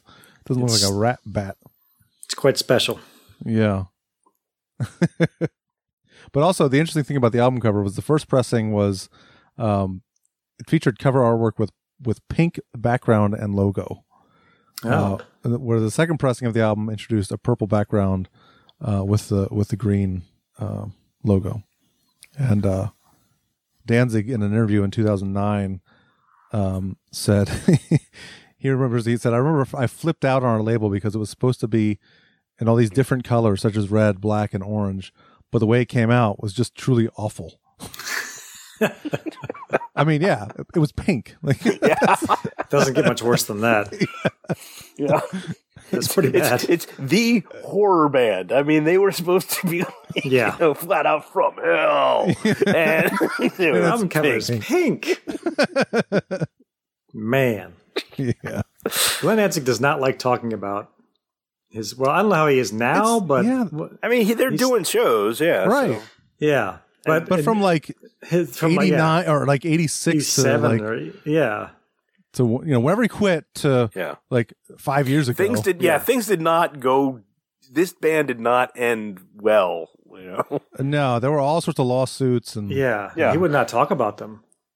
and that's probably why, because of the lawsuits. Probably. Like he was Yeah, probably probably. worried that they were gonna, there's probably gonna be some other lawsuit that popped up because of something he said, and he didn't want to deal with it. But Yeah. Because I know on Headbangers Ball, Ricky Rockman, I guess, yeah, would Ricky he would bring it up, and like Glenn Danzig would be like, "Careful, and his Rick." face would like he would go from like he could be smiling just like Yeah. Oh, he's just like, I'm gonna punch you. And he wasn't even joking. He's like literally legitimately angry about it. Like, dude, people are gonna ask these questions. right, you want to They shouldn't be surprised. Yeah. People really liked that band. Yes. And would love to hear you play those songs and your other stuff. They want to hear it all. And that's the thing. Like I saw Danzig in like 2006 or 7 or something at Fillmore. It was like right when the Fillmore opened, actually, like a year after the Fillmore and Silver Spring opened. And Danzig played, and he brought Doyle out on stage, and they played basically a set of Misfits songs. It was like 8 Misfits songs they played. Oh my god. It was awesome. Yeah. And like he still wouldn't talk about like what. Why I don't you're know. I don't playing know. fucking Misfits songs? I don't know what his deal is. So, he's a weirdo. But He's weird. And there's weird stuff about even like we were talking about this earlier, but like this album isn't even on Spotify. no, Like what is going on with like the licensing and why can't I just what is up with this guy? and you can't get any of the stuff on vinyl. He will No. not reissue this stuff. No. Like you try to find. I mean, I have seen an original pressing of this, and it was fucking expensive. I bet. Yeah. yeah. Even yeah. the Danzig stuff. Why put out the first 4 albums as a box set? Put it Yeah. as like we know this is our best stuff. It's the Rick Rubin stuff. Here's our best stuff in a box set, remastered or whatever. It would be a total moneymaker. Like he could make so much money from that. People love Danzig. Yeah. I mean, they flip. I mean, I know when I upload any Danzig stuff on my YouTube channel, it's like immediately like thousands of views. Where usually I get like 95 views on the video, and it's always like, holy shit, Danzig! I'm like, man, people love this guy. Yeah. Or hate him. Either way, They want to see what he's saying. Yeah. What stupid thing they say this time? yeah, it's either they love him or hate him, but you're going to get views. So I don't know. It's such a strange thing to me that he's just sitting there like, no, you can't have it. Like, okay, dude. I don't know. I don't know. I mean, the dude is old now, and he said Yeah. he's not going to, like, he's doing these Misfits tours, and he's not going to do, like, I think he said he's not doing any more Danzig albums. The touring will be few and far between. So, but he's been in it for a long time. He's been doing it for a very long time. So Yeah. can't say I blame him. But I mean, he was in his 40s with the Danzig stuff. So it's been. yeah, he's got to be up there. he's got to be close to 70 at this point, I imagine. Maybe he's in he might be. 60s. I don't know. We can look this up. Yeah. Yes. Glenn Danzig age. Yeah. I'm sure it's got to be in the 60s. I'm going to say 66 is my guess. I'm going to say 69. 69, dude. 67. 67. All right. I was close. Born June 23rd, 1955. He's an older man. He's an older man. So, Anyway, back to this album. yes. Musicianship on this album is, like we were talking about Bad Brains and how they're really good musicians. Oh, yeah. We were actually. Yeah. So you're saying that Doyle is not a. I mean, yeah. Right off the bat on 20 Eyes, that snare roll is like, couldn't you just redone that? Like, that's bad. It's so sloppy. But again, going back to what we were saying earlier, is like what Keith said. Like most punk bands are not concerned about that kind of stuff. Like that almost actually makes the album better. Because it's so like It's real, raw. Yeah, who gives a shit? Yeah, but goddamn, that's a bad drum roll. Well, yeah. Holy shit! But this album gets a lot of acclaim, I guess. Like a lot of bands love this album. Dave Rocky said this album is nearly perfect. That's Odorous Youngus. I mean, it's like, I'm never going to be like, woohoo. I mean, it's not even my favorite Misfits album, but I mean, let's face it, this thing's got some fucking classics on it. Yeah, of course. Yeah.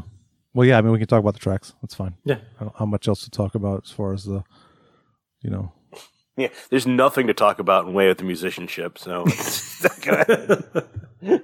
Whoa, the tracks. So we covered 20 Eyes in Instinct. We did. Yeah. That was the only, we did Last Caress with you guys too, with Slaves a couple times. with John. Yeah. So, but yeah, we covered this song. It was fun. It's a fun song to play. Yeah. Made it a little bit more metal. Yeah, we did.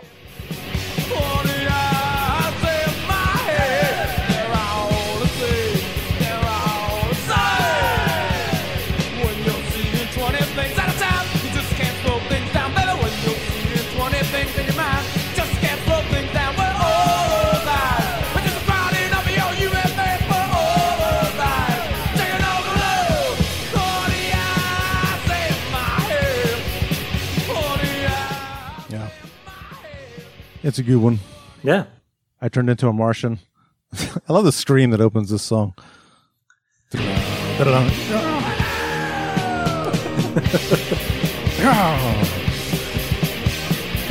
of a mind is a terrible thing. It's a transformation with the nerve to kill. Not the body of a man from Earth. Not the face of the one you love. But I turned into a Martian. Whoa, I can't even recall my name. Whoa, times I never hardly sleep. I know. Whoa, when I turned into a Martian today. There's such like hooky choruses. I love that about this band. Yeah. He's got those, I'm assuming Glenn wrote most of these songs. I would think. Yeah. That's why he did the guitar tracks on every single song. Yeah. I gotta fix that. You just do it right. I gotta fix that for you. You play it right. But I think he wrote most of Danzig's songs, so I'm assuming it's the same thing with Misfits. So. Yeah. He's not Ozzy Osbourne. No. Oh, there's kind of a guitar solo in this song.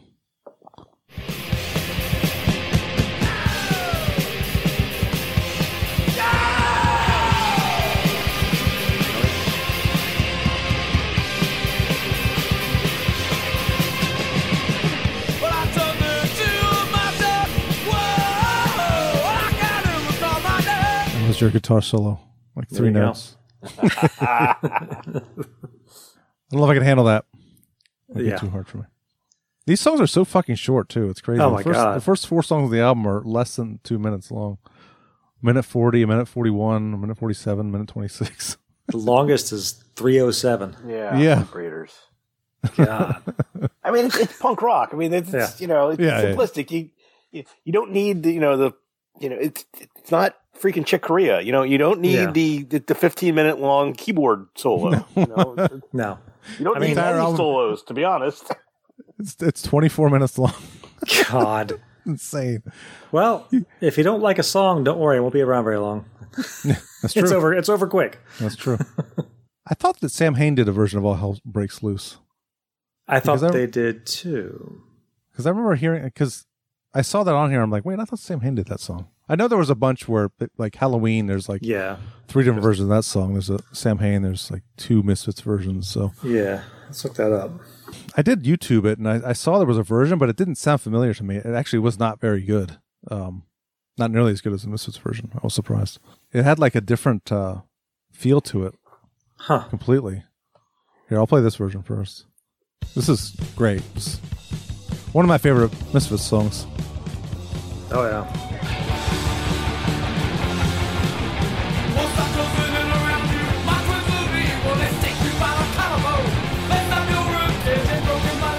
It's lyrics. All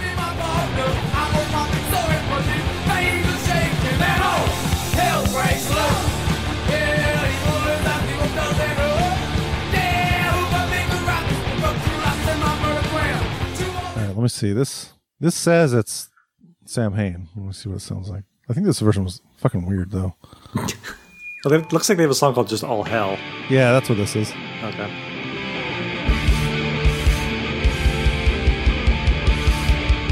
See, it's a different, like, the...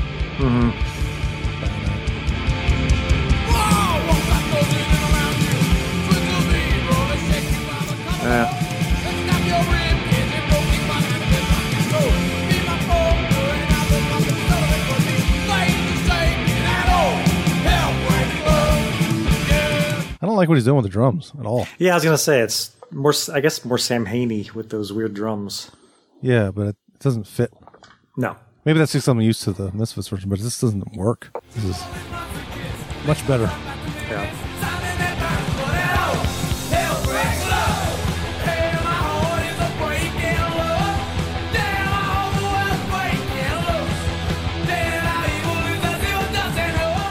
I hear that second overdub guitar and it sounds like shit. I know. I can hear where Hetfield got some stuff out of this. That kind of that down picking rhythm part, and there's another part going on that someone else was playing. I can hear where Metallica got some influence from this because that's something Hetfield likes to do. Where almost like the guitar is like a drum. Yeah, well, I mean, it was Cliff Burton that introduced him to Misfits, and in the early days of Metallica, he had a lot of influence. Yeah, a lot of writing credits and a lot of influence on James for sure on how to write songs. So yeah. Vampira, this is like rockabilly punk. Yeah.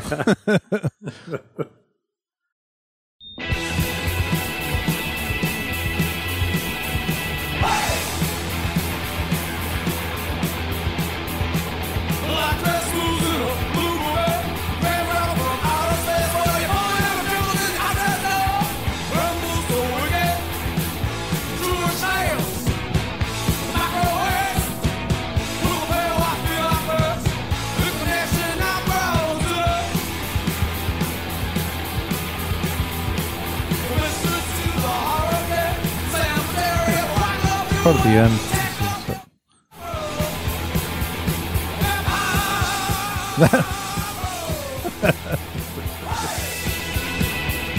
Hey, kind of a guitar solo. Yeah.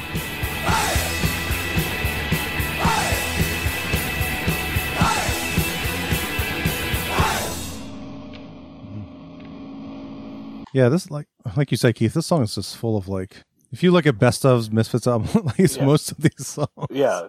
These are like, I mean, when you think about the old days, I mean, this has got like pretty much all the best. I mean, it's got my favorite Misfits song, Which one is that? Mommy, Can I Go and Kill Them? Oh, yeah. That is just. It's got my favorite Misfits song too, which is Skulls. So yeah. The Nike Go. We've all heard that Shakira Danzig mix, right? Yeah, of course. Yeah. I think you guys played it for me.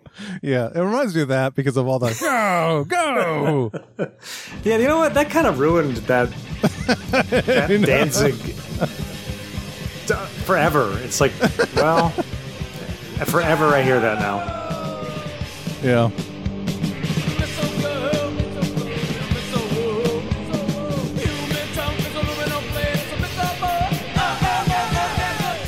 Go. Yeah.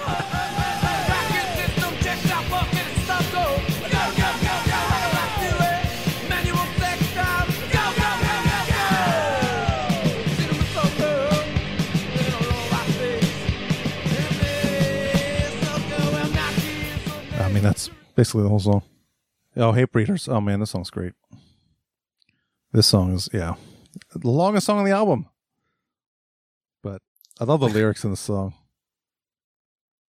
And there's another guitar solo, kind of.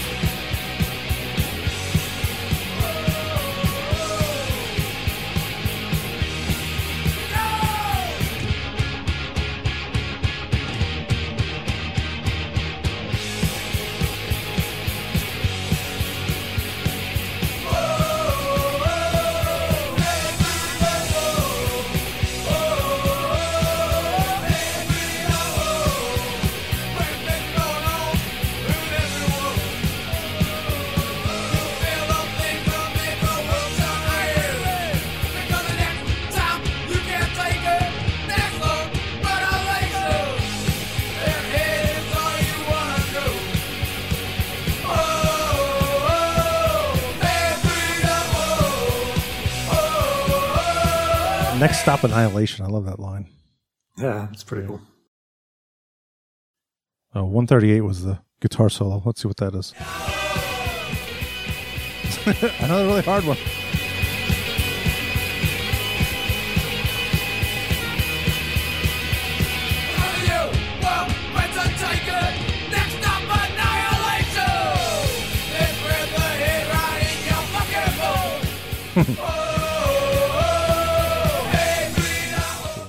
Yeah. And then Mommy. Love this. Yeah. Yeah. Mommy! Why don't I vote? Sing all like the kids you are made to me. Get straight in with some export. I don't give up, I'll outlast. Say it in every night. But I don't lose my back home. Girls don't say I'm a little fucked. Mommy, I'm a cuckoo. Mommy, I'm a fucking savior. Mommy, I'm alive.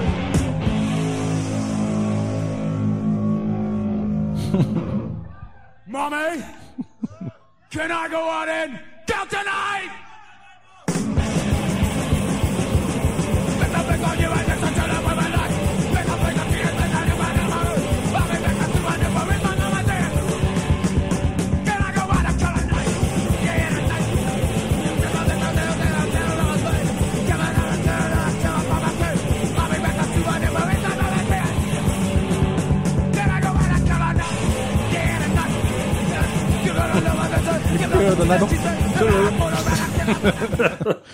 You know, you said Dave Brockie likes this album, or loves this album. He says, Yeah. The first Guar album sounds exactly like this.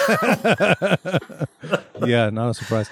I never heard Death Piggy. I wonder. I'm sure they sound a lot like this. Probably that was Dave Brockie's first band before Guar. The overprivileged, I don't know, the band I was in 20 years ago did cover this song.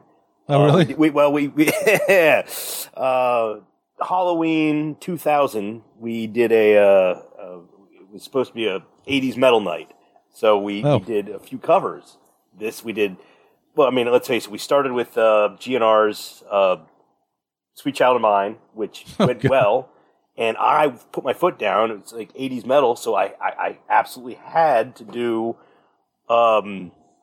Dio's Rainbow in the Dark. Now, what is a 3-chord, thrash punk band going to do without that keyboard? You can't do that. So it pretty much it train wrecked from there. We went from that, which was an absolute it was the worst show we ever played, because we went from that into this, which was just like, oh my God. We actually had one guy that liked us in Baltimore just started just going off on us while we're playing this song. And we went from this into Mother. It just made sense. Mommy, and Mother was still horrible. I mean, but at least it wasn't nearly as bad as Rainbow in the Dark. And I mean, how do we fuck this song up? I mean, it's like you could fuck this thing up, and it would still be like, oh, okay, they're doing. Yeah, I got until tonight, but no, it was atrocious. It was the worst performance I think I've ever done myself. So the song is triggering for you. It's still my favorite Misfits song. So, PTSD. It's like, that time, man. Oh, we can skip Night of the Living Dead. Skulls, I got to play that, though. That's yeah, of course. Great.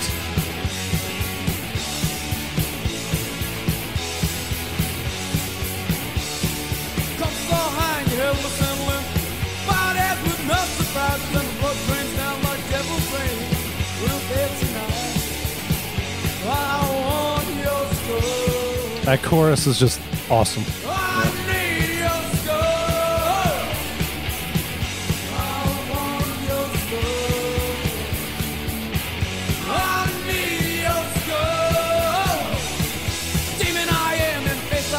always wanted to cover that song. I never did, though. Been a fun one to do. Hey, you still can. You play more often than I ever do. That's true. I don't think the band I'm in now would go over too well, though. So.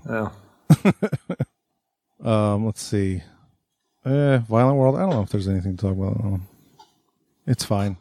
Devil's Whorehouse. That's the song with the whip in it. Oh, yeah.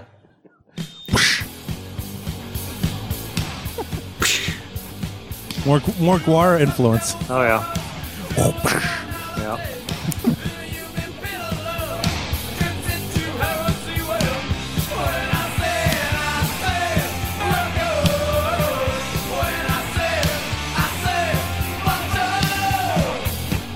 Yeah. Not one of the highlights for me. Song's okay. Yeah, it's fine. Astro Zombies. At the beginning of this reminds me of something. I couldn't place it. Well, maybe you guys can. Yeah. That.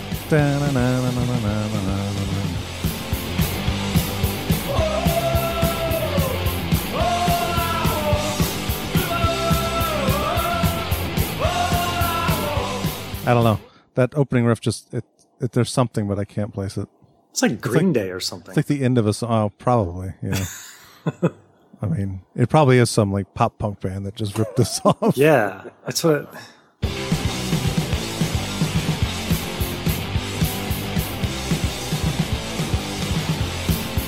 don't know. The song is awesome though. It's really great. Yeah, I love that song. Exterminate the whole fucking Yeah, I think that's my favorite song on the album. Yeah, just because of that. Yeah.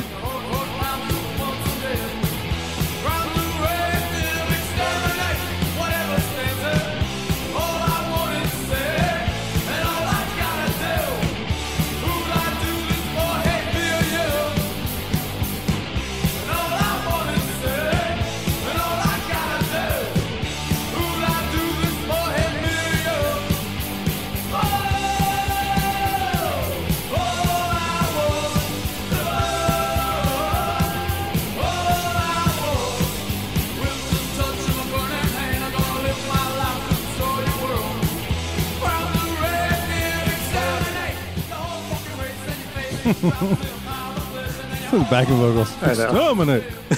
That's what I'm laughing. Exterminate. The whole fucking race. It's great. Yeah, it's awesome. But yeah, that opening riff, I'm like trying to place it. I'm like, God, what is that? It might be Green Day. Yeah, you're probably right. I'm sure we'll think of it tomorrow. Oh yeah, I'll wake up like, it's that stupid Green Day song. If you think of it, please shoot it over to me. 'Cause, exactly. Like, Yeah. Someone stole that note for note. Like they ripped it off. It wasn't even like, yeah, that was like, we'll just take that. Thank you. And probably, made millions. Yeah, made a lot more than. Yeah, if it's Green Day. Oh yeah. And the last song is kind of a joke, I think. I mean, you read the lyrics and it's 56 seconds. It's Danzig on drums.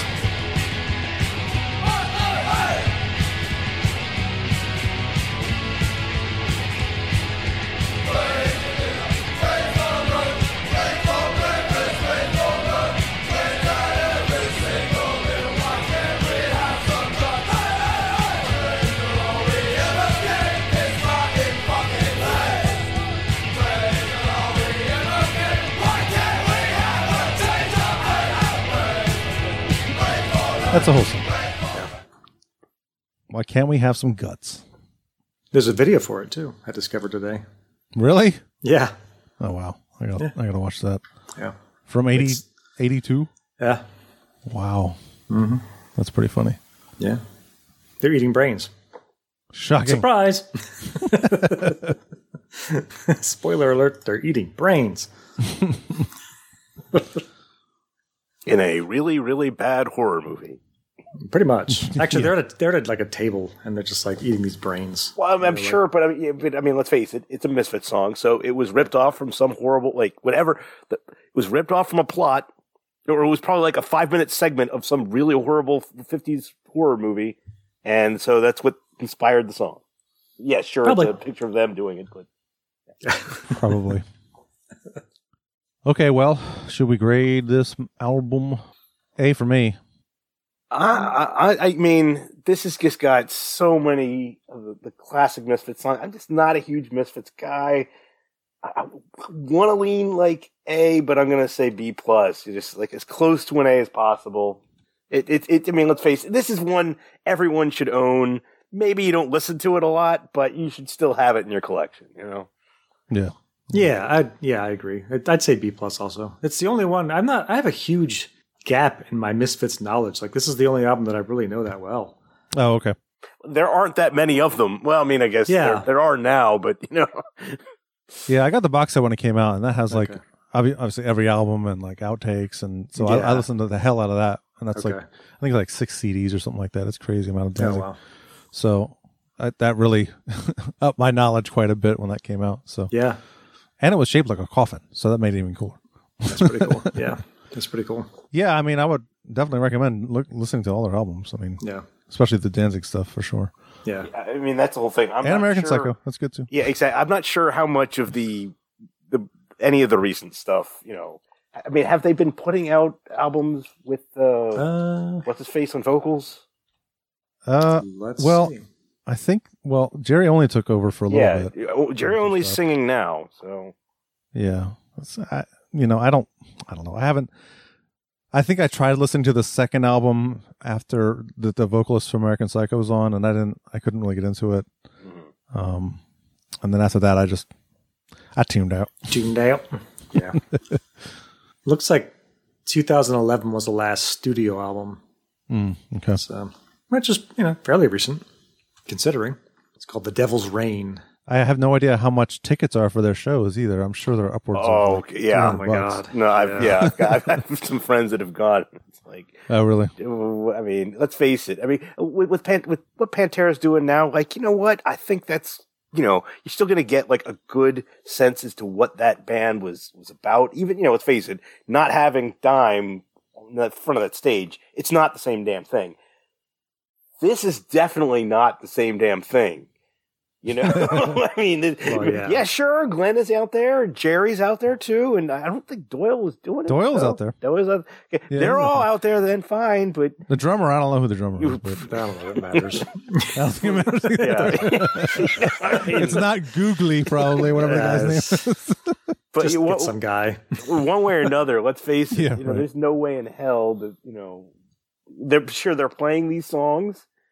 And I'm sure the crowd is smiling and enjoying it. But I mean, there's Well, and Danzig vocals live are not at all the same these days. No. Half the time is not even on mic. Yeah, he does that scream thing where he's like, no. Yeah, he holds the mic up. So, who the fuck knows? But I don't think I would shell out the dollars to see that. I'm not doing that. So no. I love the band, but I don't love them that much. No. If it were, 87 or something, maybe, but not in 2022. No. Okay. Well, you guys got anything going on? Anything you guys are doing? It's the holidays. It's Christmas time. Merry Christmas. Yeah, we're doing Christmas shopping. So. Yeah. Yeah. I didn't tell you about that Medici, the Airborne Toxic Event show. I didn't really tell you guys what. Oh no, at DC9, right? Yeah. It was in October, but I just kind of forgot to talk about it. That was amazing. I bet I saw the pictures. You were like, you could reach out and touch them, literally. Yeah.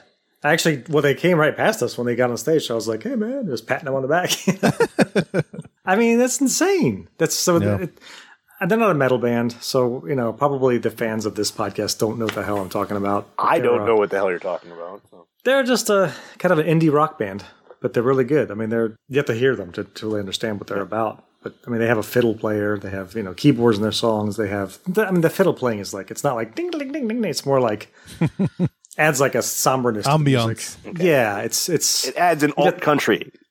No, no, okay. They're definitely a rock band. I mean, they cover like Springsteen songs every now and then, and they're fairly popular. Like if they were to play a regular show, this was a secret show for the Medici fan club members, which is $100 a year. You get access to one free show per year. So if they come to your area, you just say, "I want to go to this show." And they go, "Okay, you're in."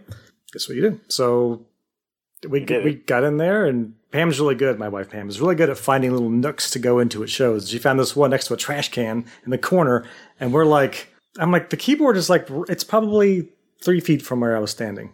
You could really fuck up one of their songs if I wanted to. I could be a total dick and just be like, boing, boing. I mean, I totally could have. It was insane. And they're like, this is the smallest show we've ever played in our history. And really? They've been around for 14 years or something. They said, this is the smallest show we've ever played. I mean, and it was nuts. And you've played there, Keith, so you know how small that place I know is. that Yeah. venue. I opened for the Meatmen there. I've played the empty rooms there back in the open I might days. actually go there on January 7th. So. Okay. I mean, they say it has a stage, but the stage it's not. The stage is 2 inches off the ground. Yeah, I mean, it's literally like it's not really. They're just literally like just there they are. Whatever band's playing there, they're just standing there. So that was nuts. I'm like, how is this even possible? magic. Disney magic. Yeah. When this was announced, they said if you want, you can request 5 songs for them to play. So they played 3 of the 5 that I requested. That was pretty cool. Oh wow, that's cool. Yeah. That's really awesome. Actually, the bands do that. Yeah. Yeah, and it was, it's free. I mean, the fan club is $100 a year, but the show itself, just sign up, walk in, off you go. So, very, very cool. So if you're interested in checking out a band that's not a metal band, but it's a rock band, they're called the Airborne Toxic Event. Give them a shot. If you like it, definitely sign up for this fan club. There's other perks with the fan club too. They have like every now and then they'll do a live stream where he just talks about how the songs were written. He'll pick a song and say, "Here's the lyrics. Here's why I wrote this." Because the singer, he's also he's an author. He's a very good lyricist. So his lyrics are really good, and he'll walk through like, "Here's what this meant." Well, he had a really strange childhood too. Yeah, he was in a cult. Yeah. Yeah. So he had to escape from the cult, and him and his brother, Yeah. I guess. And he has a book out called Hollywood Park. The last album was called Hollywood Park. It's a good album too. So good. Yeah. So It's a good album. yeah. So if you're interested in a band that's kind of different, they're a rock band, but they're not metal. Yeah, check them out. If you like it, join the fan club. Yeah, it's funny. We're leading into '93. We're starting to get into areas where we're veering away from metal a little bit. So Yeah. we'll see what happens with that. I don't know how much we're going to talk about that's not metal, but we'll get into it for sure. But Just to bounce back to the HR stuff, if anybody else was interested in a punk show, it's going on next month on January 21st. My good friends, the Goons, are doing a reunion show at the Black Cat. HR is playing. A band from Boston called the FUs is also playing. They're old school. They've been around since the early 80s. So, yeah, definitely go try to check that out because those are good friends of mine. And I've only broken one bone in my entire life, and it was my nose, and it was at a Goon show in 1995. So, wow. It is, they are good people and a great band. So, go check that out. cool. Yeah. The other thing, that I did pick up recently, because, it's like, it might be one of those albums that I own on tape, CD, and vinyl now. I got it on vinyl, If I Should Fall from Grace from God by the Pogues, because it's got the greatest Christmas song that's ever been written. Fairy Tales from You. So. Cool. Anything else? No. I mean, yeah. Christmas shopping, man. Like, I'm lucky I managed to get into as many listens to this shit as I did because holy shit, if I got a lot of people to buy for. And Well, you still have little kids too, so it's yeah. Having for me, like, my kids they're grown, but it's obviously I'm still getting them stuff, but it's a little easier because it's they mostly want money or video games or something, and so it's like it's pretty easy. difficult. Yeah. Otherwise, I don't know if there's gonna be another podcast before the end of the year. So if not, everybody have a happy New Year and great Christmas. Yes. Did you want to mention any albums that were not? Oh yeah, discussed from '92. I don't know what's out there that we didn't talk. I mean, so there's a big one, obviously Maiden. We haven't talked about Maiden. We'll figure that out. I don't know if we're going to talk about Fear of the Dark or not. It's not their best album. We should talk about it.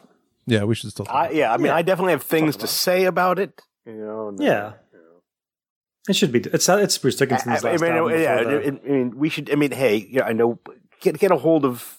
See if we can get somebody to join us. But we've got some folks we want to bring in for. We could do it the same thing we did tonight. Again, sometime. Yeah, we'll figure it out. Yeah. So even if it's in January, we'll still try to do something. Yeah, you kind of have to. It's Iron Maiden. Yeah, I think so. Yeah. Yeah, because there's another '82 album that. That was the plan. Yeah, the bookend Dickinson albums, the '82 Dickinson and the '92 Dickinson. So it's There's one that's a little better. What do you mean? Yeah. Oh, Anyway. that is another thing I got though. Joe got me a Christmas present. He gave me the Iron Maiden. Oh, did he book. get you the number? Oh, the book. Yeah. Yes. Oh, yeah. He has one for me too. I haven't gotten it yet. I was supposed to see him last Wednesday, but I was in massive amounts of pain, so I could not go see him. Yeah. Anyway, 92 albums that we didn't talk about. Other ones, there was a Motorhead album that we didn't talk about. Yeah. March or Die. March or Die, which is a pretty good album. Yeah. Has a duet with Ozzy on it, and Slash. That's right. Yeah, and Slash plays the guitar solo. That's right. I forgot about that. Before the solo, he goes, "Hey, Slasher," and it's really cheesy. It's called No Nice Guy, or I Ain't No Nice Guy. I think that's what it's called. I Ain't No Nice Guy. That's it. Yeah. Let's see if I can find it. It's I want to find this guitar solo.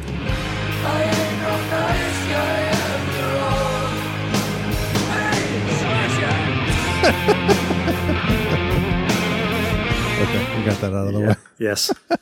That's probably the worst song on the album. It's not very good, actually. I don't remember this album, to be honest with you. Hellraiser. I know Hellraiser. Of course, there was a video for that. And there's two versions of that song. Oh, that's right. There's the one on Ozzy's album, right? Yeah. Yeah.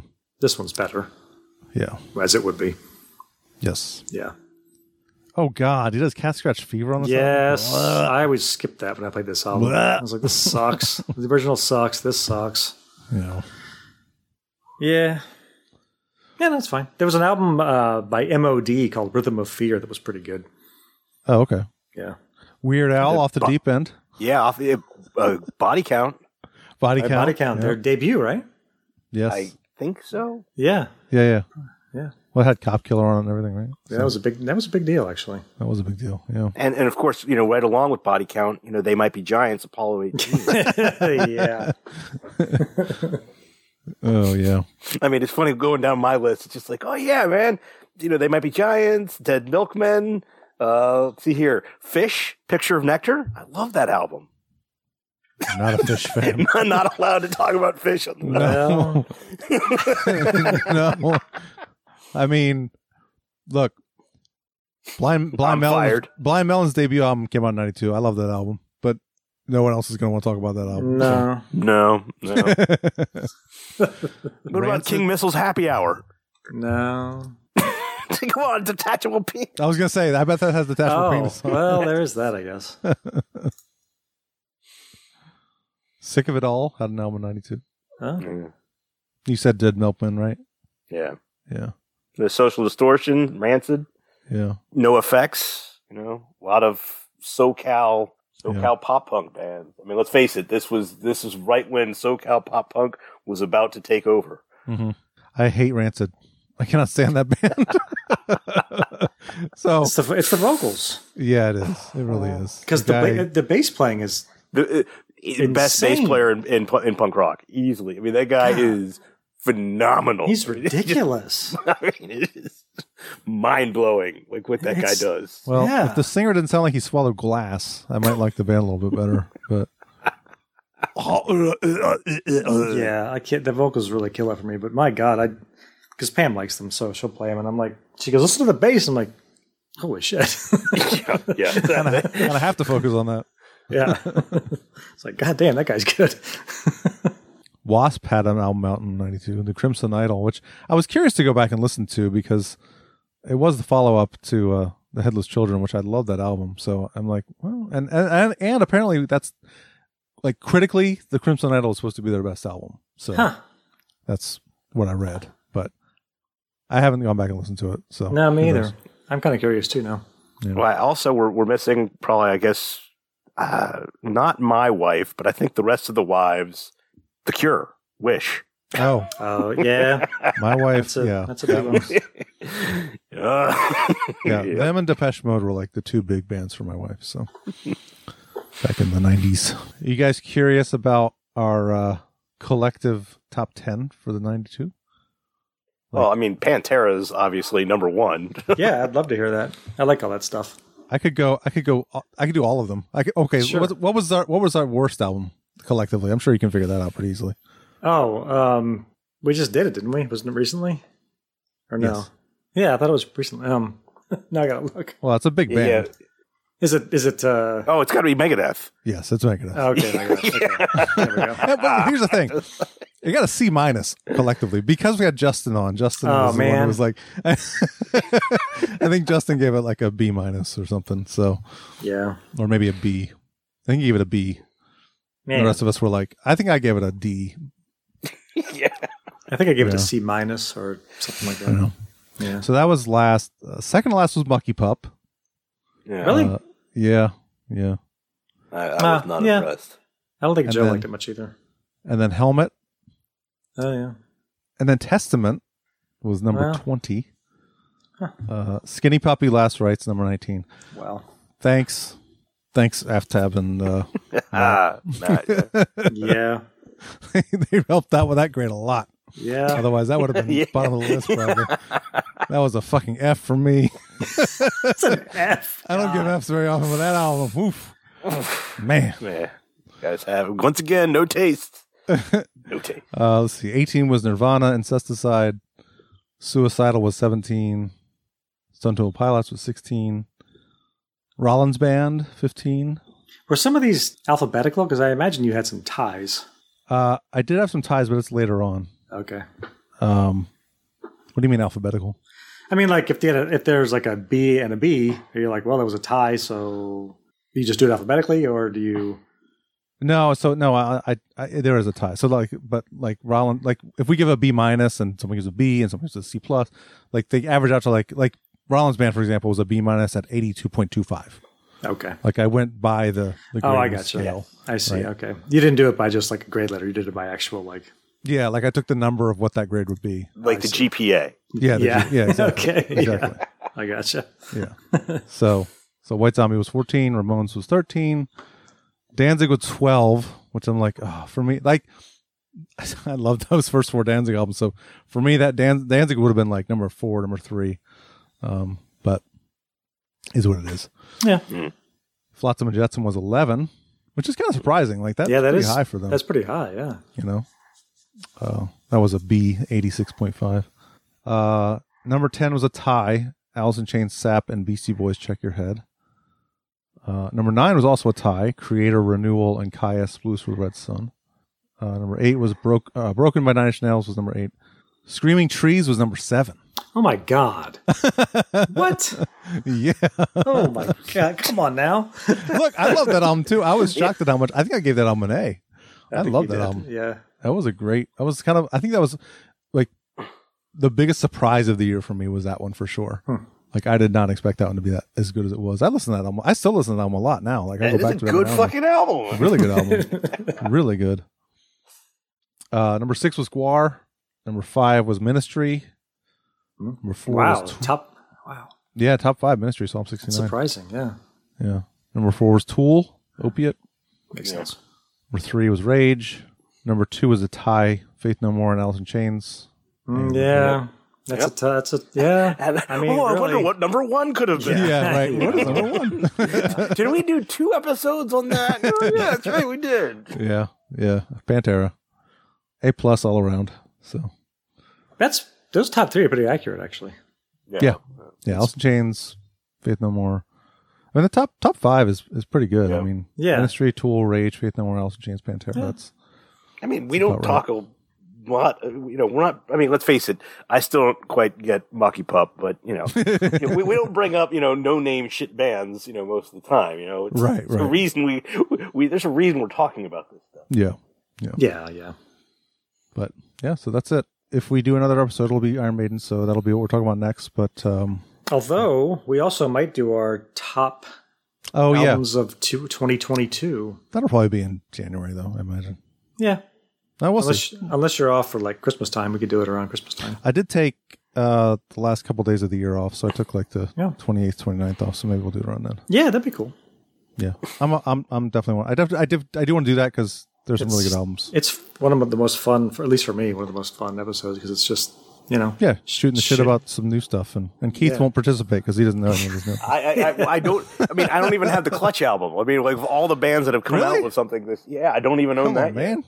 I've had it in my hand a couple times. I've been like, it's like $20. Just buy the damn thing. Yeah, yeah. It's really good too. Yeah, it's a really good album. I do think I like Book of Bad Decisions a little bit better. I still don't even own that. Yeah. Oh my god, Jesus! Come on. All right. Well, for Tim and Keith, this is Eric saying, Thank you. Good fucking night. Sorry for the cursing. I tend to curse. I say stupid things. Energy, aggression, power. To sum it up, it's a vulgar display of power. Sometimes I think you drink just a little too much blood. I'm sorry, I'm going to BA. Bloodaholics Anonymous. Cutting it up big time. They are miserable slaves of Satan. Some cunts were killed him, miss.